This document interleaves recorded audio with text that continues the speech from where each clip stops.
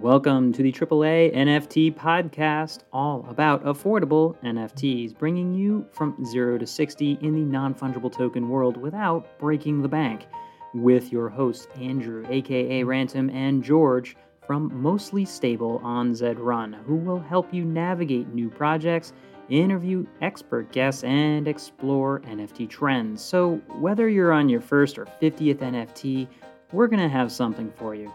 And as a quick note, we are not, I repeat, not financial advisors, and nothing in this podcast should be taken as investment advice. Alrighty, disclaimer over, let's get to it. Today on All About Affordable NFTs, we're talking about know what you own. That's right, keep an eye on what's in your wallet. Not brought to you by Capital One, but knowing what's in your wallet, we'll have some fun stories on that one in our theme. But first, Andrew, how's it going? Oh, well, George, how's it going? Good to talk some NFTs today. Yeah, it's been minutes. I was really excited. We had our largest single download day of, I think we beat like 80 downloads in one day, which is for us. Awesome. Cool. Thank you to our listeners and downloaders, whether you're listening or not, but we appreciate it. Yeah, definitely. Of course, leave reviews so more people can find us. And we're always chatting in the Discord. So honestly, like we record these in batches. We're talking about it right now in the Discord of like what's coming up and sharing more nuance on like all of the projects usually, and actually have so far only shared outside projects from people that bring it in on the Discord. So people have emailed us and we have not really followed up that much on bringing in random projects. But if you were in the Discord and you're helping us parse out projects and have conversation, that's where it's going on. And that's 3anft.com.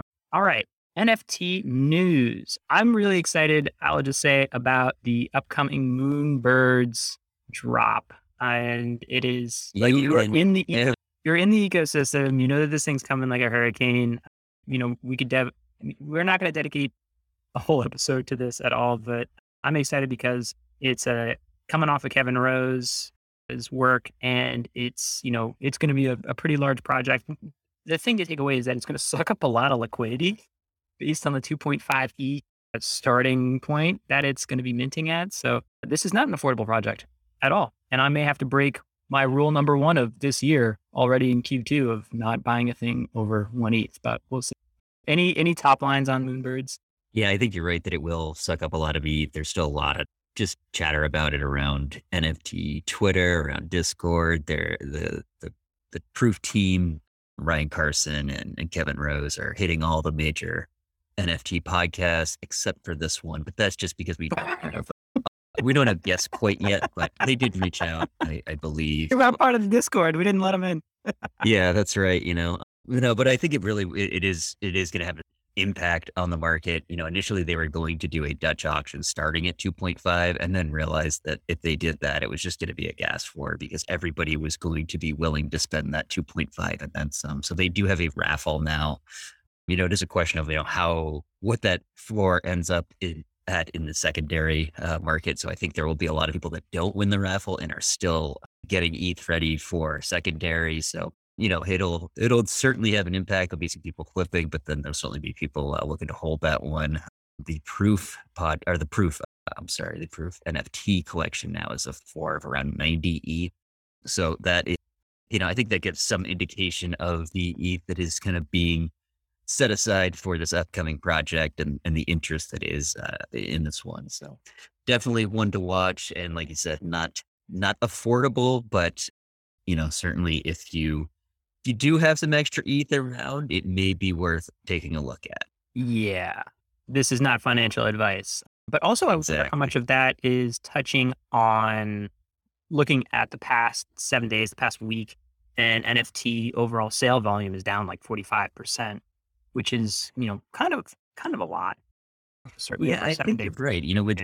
We've certainly seen, volume's way up from March for the most part, but we saw it kind of pick up significantly and then it's plateaued a bit more recently. And I think there is some sort of anticipation of that new project from, this guy. Just remember, there's just not that many people playing this game and they have a finite amount, right? It's one thing to say like, a couple people buying into ETH or Bitcoin, obviously, like there's nobody no project that's going to move the needle on it. But in the land of NFTs, where you're just talking about like top holders and there's a finite amount of ETH being allocated to NFTs, like, yeah, a new project like this can easily vacuum up some liquidity. Yeah. I mean, you would never say this, like you would never say, well, there's an IPO coming out. So that's why that's why the price of Amazon and Apple has come down or that people aren't even trading anymore because of some companies going to IPO soon. I mean, but it's a very different stage that we're in. And I'm not saying that this is stocks or anything like that, but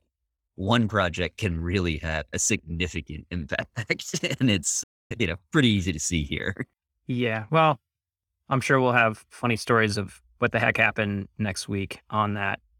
We have Meta planning to take nearly a 50% cut on all virtual asset sales in the metaverse. So it took them all a month to really switch on the revenue on a thing that doesn't even exist and sort of saying anything sold there. Okay. I'm surprised by this one, honestly, because I had listened to a podcast recently with Zuckerberg. He was on Tim Ferriss' podcast and seemed to have a pretty, I don't know, spoke about the metaverse in a way that was very interoperable, seemed to understand that part of it. But this doesn't seem to show a very good grasp of what it takes to succeed in Web3. And it's not just taking it all for the corporation. We'll see how well this plays out. I'd say this is actually good for Web3 native companies, though, because they have a significant advantage by not charging that fee. Absolutely. You want to talk about an advantage? It comes from when you're talking about being sort of walled garden versus open source, letting people play in your backyard. There's a big advantage to having, frankly, developer friendly fees and rates and not exorbitant in users levels. And they're, trying to command over Apple premiums for the App Store, which arguably like has problems, but is fair in the respect that like they have a thriving ecosystem and can promote it as opposed to day one, gate one, charging that much. And you're like, I'll tell you one thing. I think there are enough developers and companies and founders out there that have been rugged by Facebook's changes over the years. And I can count the tails because I am one of them because of things they've chosen to change underneath your footing. So at least they're being upfront about it. How about that? You're like, we're not going to rug you. We're going to show you the rug. Yeah. Wow. That's maybe we have to come up with a new term for this and, Zuck or something. We'll come up with something clever. All right. Sotheby's launching another digital art auction. What is this thing? So they've got their metaverse platform and they do their auctions. This is their newest one. And this time they're going to be auctioning digital art that was created before the introduction of NFTs. So we've seen this in the past. I'm always somewhat skeptical of this because it wasn't necessarily created with the intent of being an NFT, but it is trying to create some sort of record of these digital works that really had no way of being tracked before. They copied and still can be copied, so I'm curious to see how this goes, but it isn't necessarily what we're looking at normally when we think of crypto art and art that's generated just for the blockchain.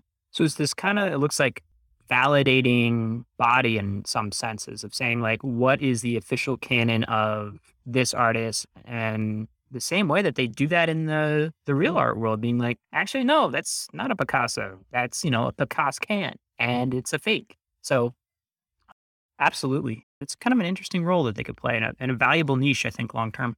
All right. Next, we've got this big auction here. Let's see. We've got a first tweet from Jack Dorsey, who's sold for, 1.8 million or so a year ago. And it went on sale, listed for 48 million, with the owner promising to donate 50% of the proceeds to a nonprofit.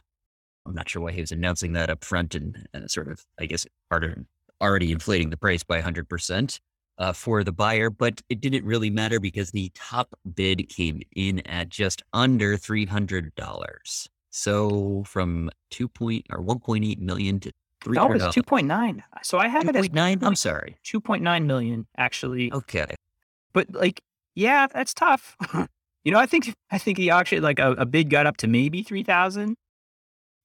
But yeah, I mean, we'll get that in the know what you own. But buying a piece of history.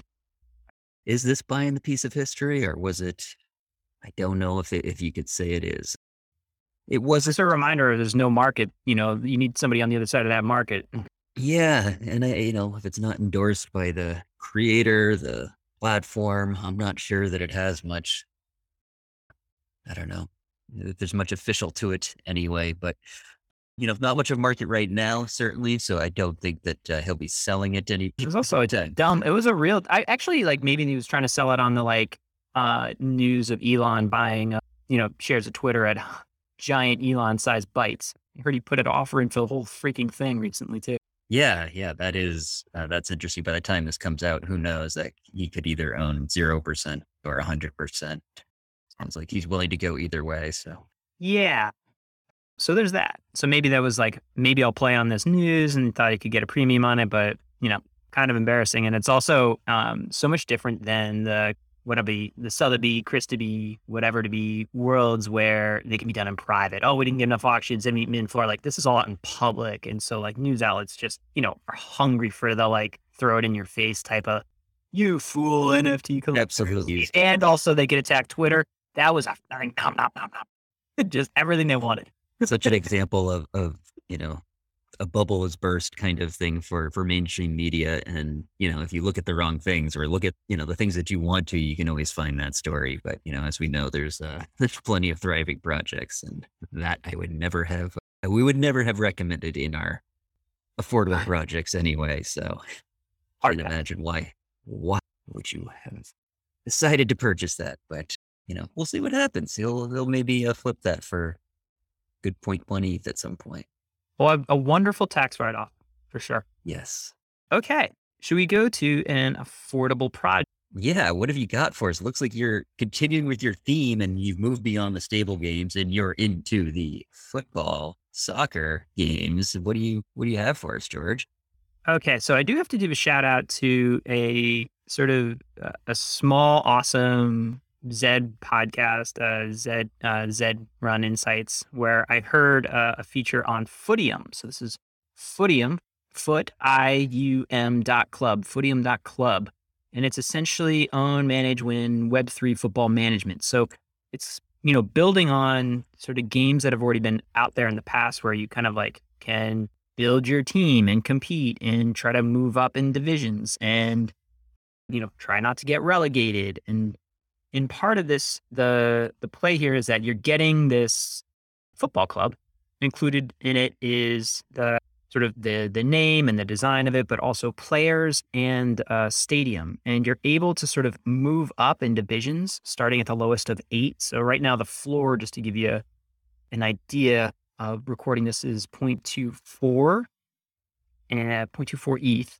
And that'll get you like a Division 8. Now, technically, what happens is you're going to get players each season. There's going to be new minted players into that, so you can kind of develop them. You'll play against other teams and try to optimize for different strategies. And you're essentially, if you're getting into this, you're saying like, all right, either one, you're just trying to flip a club that you find and say like, okay, this year is just going to be all about soccer because the World Cup is coming. And, there may be a whole new rise in interest there. So maybe it's a hold and flip on the club, or get into it and try to say like, all right, can I try to play this game and move my Division 8 team up to a Division 7 or Division 6? Because that is one of the biggest differentiators on price. It's kind of funny also, these football clubs have what they call lore associated with it. And so I think there's like these full narratives. For example, I'm looking at, something on the floor right now. The Wild Stanley FC is a professional football club based in Wild. And then you get just fun things like the fans tend to be overly wild or don't cheer very much. And you're like, what? The random? So they're trying to build in some narrative to it. You said they got a little bit of funding, correct, over at Footium recently?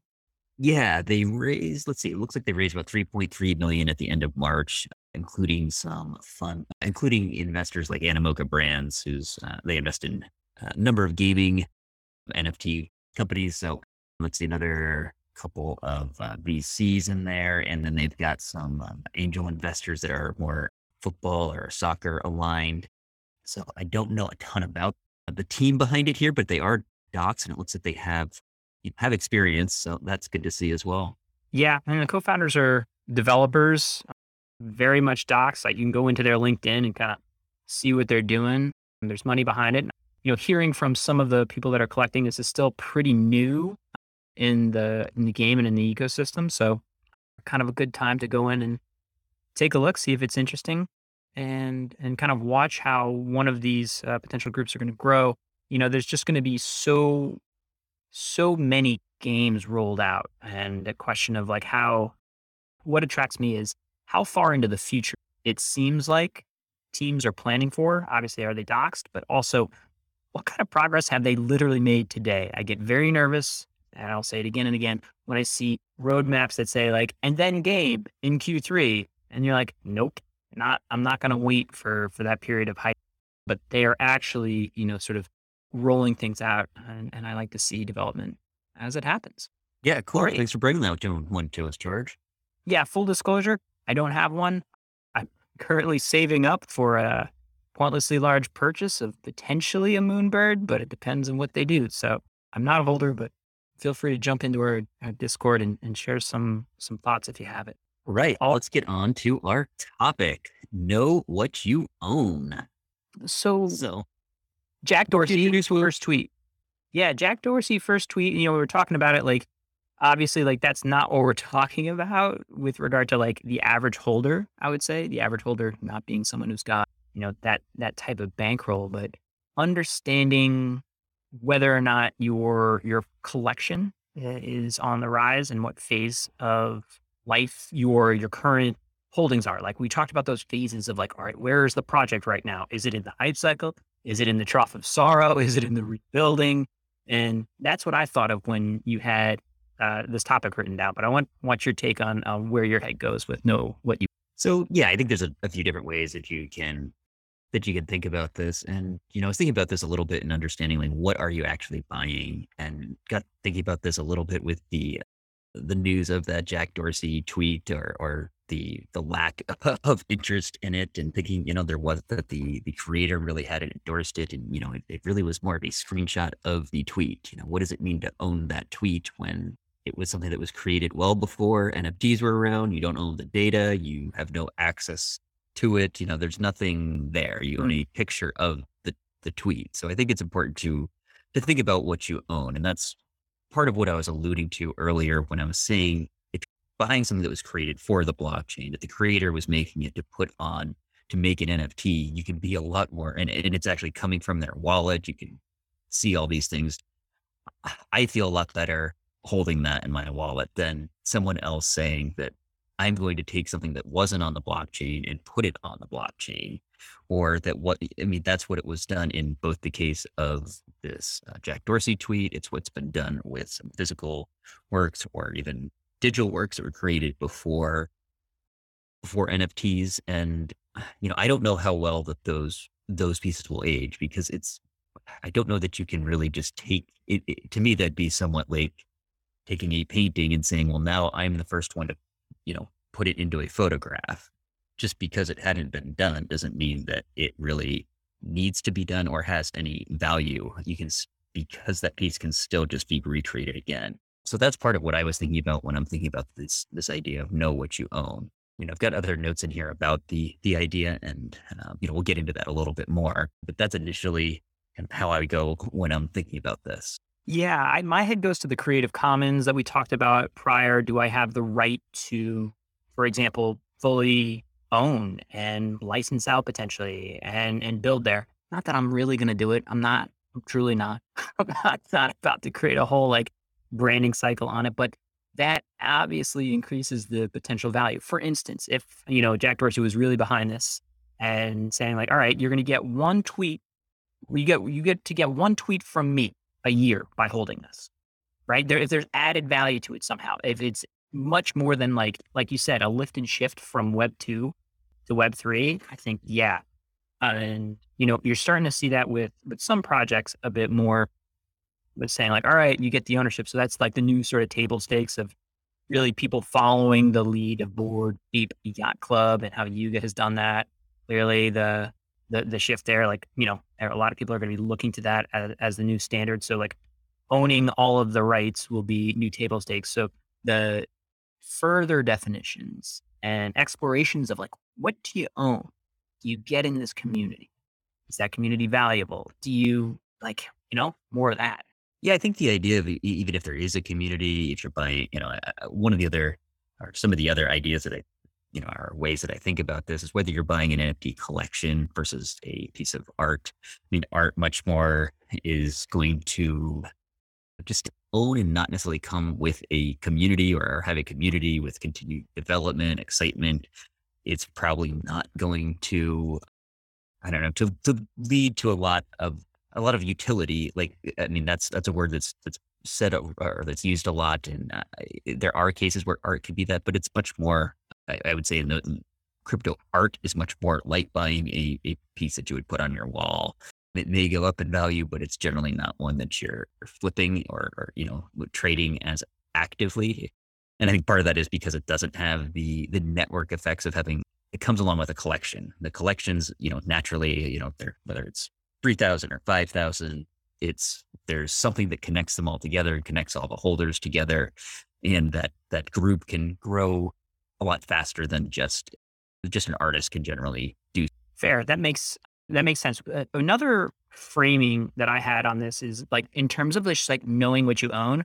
At this point, I'm not going to. I mean, you can look up how many things I own, but it's getting to be a lot to keep track of.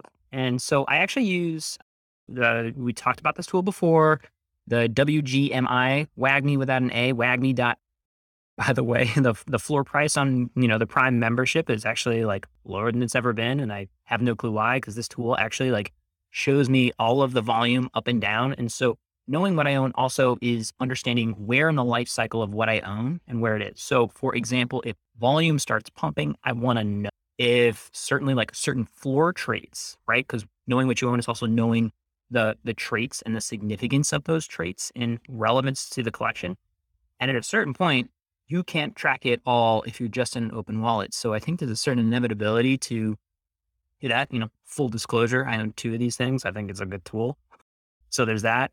And also, how, the VeeFriends, Gary Vee's project, really kind of push this, like, if you have this kind of trait, you get this. If you have this kind of trait, you get this access. Like maybe even to an extreme, but it's very much looking at how even trait specific is knowing what you own and potentially getting or maybe missing out on opportunities if you don't know what's in your wallet. Yeah, that's a good point. Looking at those traits and really understanding what there is, there are even times where you may have some in your wallet, not think much of it, and all of a sudden something starts happening with that project, and good to know. And you can see that if you do have that tool. It's one of my favorite tools as well. And yeah, I was surprised as well that the floor on that is as low as it is. I don't know. I see people talking about it all the time, and I know people use it all the time, and it certainly seems like a good buy if you are dealing with NFTs on a regular basis. It'll save you a lot of time and probably pay for itself in just getting you to list at the correct price at some point versus just at the floor. Yeah. I mean, I already talked about how the tool saved me on Party Bears from missing out on at least an E. So it paid for itself. Done.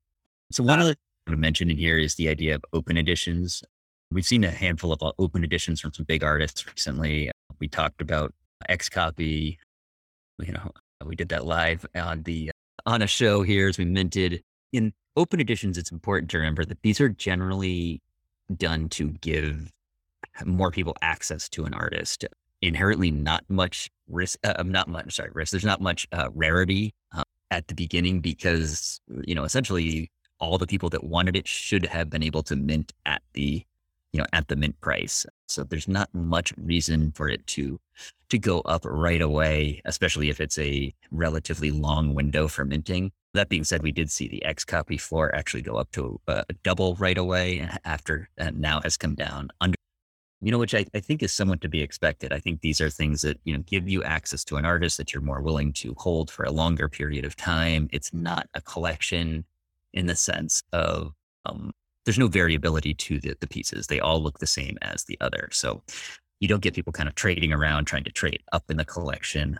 We mentioned, another project that had this recently was Drifter Shoots, who's a photographer who his open edition ended up being about 10,000 pieces. I know he's been kind of getting some pushback because the floor has dropped below the mint, and that's a tough one for an artist. People are looking for, more plans of what he's going to do and things to sort of, either decrease the supply or give more people incentive to hold it. And I think that's really tough right after the drop, especially when, he was giving, he planned the drop a year from the date he was released from prison, and a good portion of I can't remember the amount, but he did donate a good portion to some prison reform nonprofits, and, was doing a lot in that way. And I think by that kind of piece, an open edition, you're getting access to this piece, but also trying to hold this for the long term to support an artist, continue to be able to do that work. And if there is if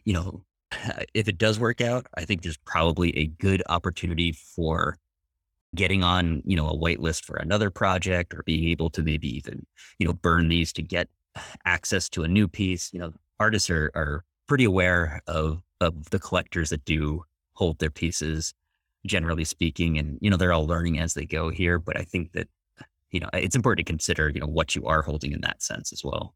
Yeah, another one we featured a while back was the Dead Ringers, the edition by Dmitry Cherniak. And that's, below mid, but it was like 0.05. So, Right. all right. I'm happy to hold that, actually. It's like, but, again, there's tons out there, and long term, I don't know.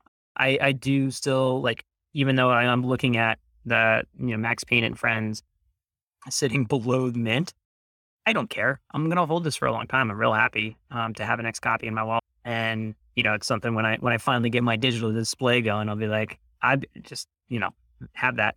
And guess what? I think there's going to be a point. This is an artist who's going to be around for a long time. He's going to do another one. He's going to do another open edition at some point. And to a certain point, more and more access. So does the rarity change potentially over time because of the date and time at which you did in fact get it? And I'd say Xcopy in particular is pretty darn clever about doing those burn mechanics in subsequent rounds. And you saw that the last time too. And try not to beat myself up about trying to flip certain things at the right moment in time. I was like, whatever. Yeah, that's a good point. Trying to time the buying and sells of these things is really difficult, and it can be done successfully sometimes, not all the time, I would definitely say. And if you don't know when the price may go up or down, it's tough to just say, well, don't mint and just get it later. There often are opportunities to buy it after mint under the mint price. I wouldn't say it's 100% true, but especially with open editions, there's usually a chance to get more. There is something to the minting aspect that is, you can see that on the chain that you actually minted it, went straight to your wallet. Nobody else held that. There's something kind of, I don't know. To me, there's still something kind of cool about that aspect to it. Yeah, I do like seeing the from Xcopy.